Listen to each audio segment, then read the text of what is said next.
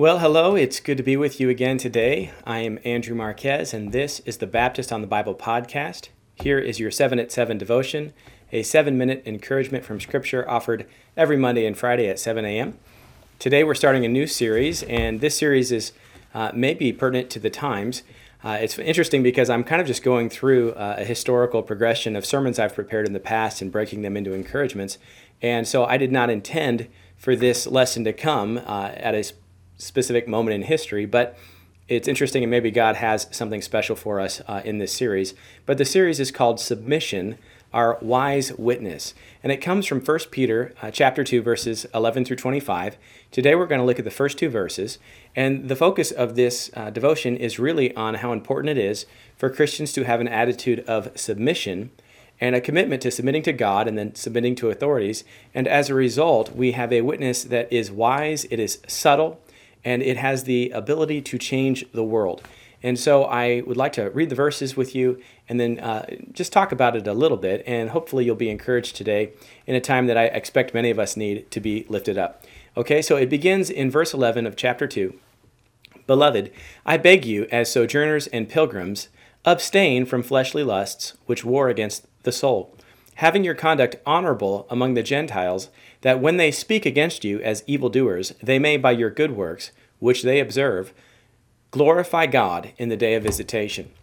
Now, it's going to go on, and we'll talk about the following verses in our next session, but what we have to recognize is that Peter is walking us down a path. We have this idea of suffering as it opens the first chapter, and it tells us that suffering is something we can expect, and yet we have joy in the midst of suffering and trials.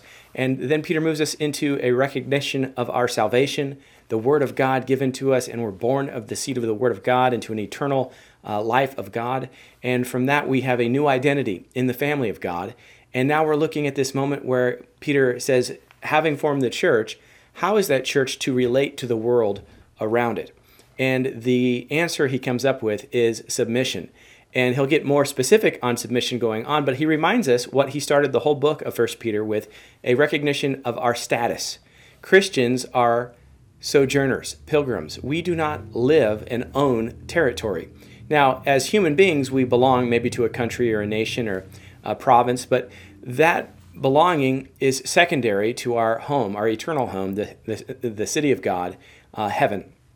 And if we always recall that our ultimate destination is to get to heaven and to be with God, that will help give us a grounding and give us the ability to interact in the world today with a sense of confidence, a confidence to submit, a confidence to endure hardships, because we recognize that God changes the world that we live in today by our accepting His authority and looking forward to His eternal home. And so the first thing we have to do, and that is focused upon in this verse, is we must submit to God, okay? We submit to God first. Submission is the idea of bowing knee before God. We have a king, and Christians' highest authority is God.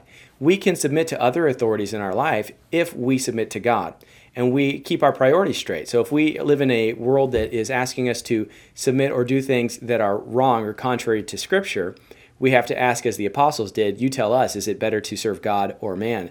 We must submit to God first, and then we can navigate some maybe more difficult decisions. But usually those decisions in our culture in America are not that difficult. Submitting to the laws of the land does not usually cause a great contradiction in our moral compass. Sometimes it moves in that direction, but we have to recognize that we have a citizenship in heaven. We submit to God, and by doing that, we must reject the lusts of this world. He says the lusts of this world war against our soul.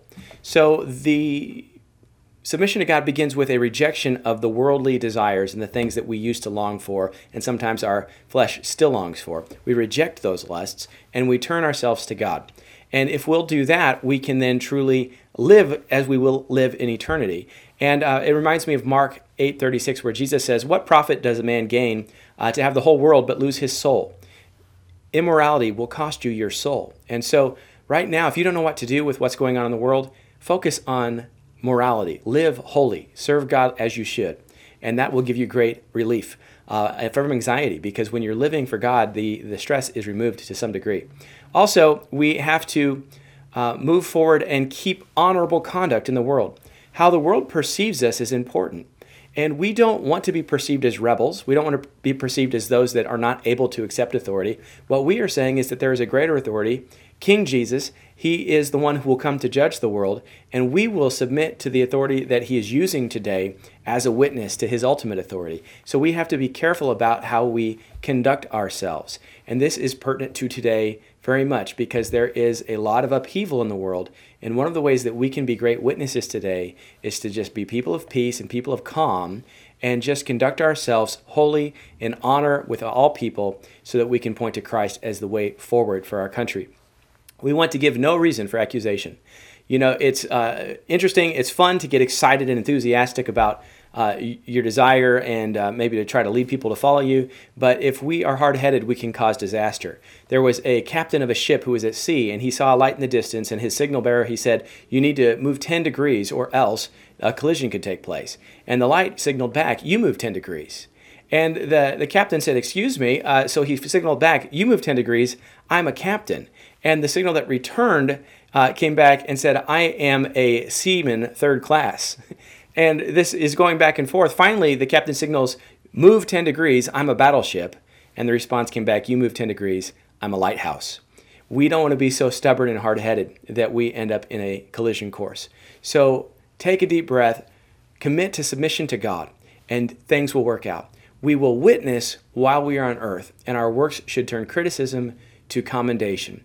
We need to look at God and commit to the fact that if we live our lives according to his rules, we will have a witness among the lost. And I hope that that will encourage you today. Take a breath, focus on Christ, and live for him. Submit to him, and you'll be blessed. I hope that encourages you. Take care.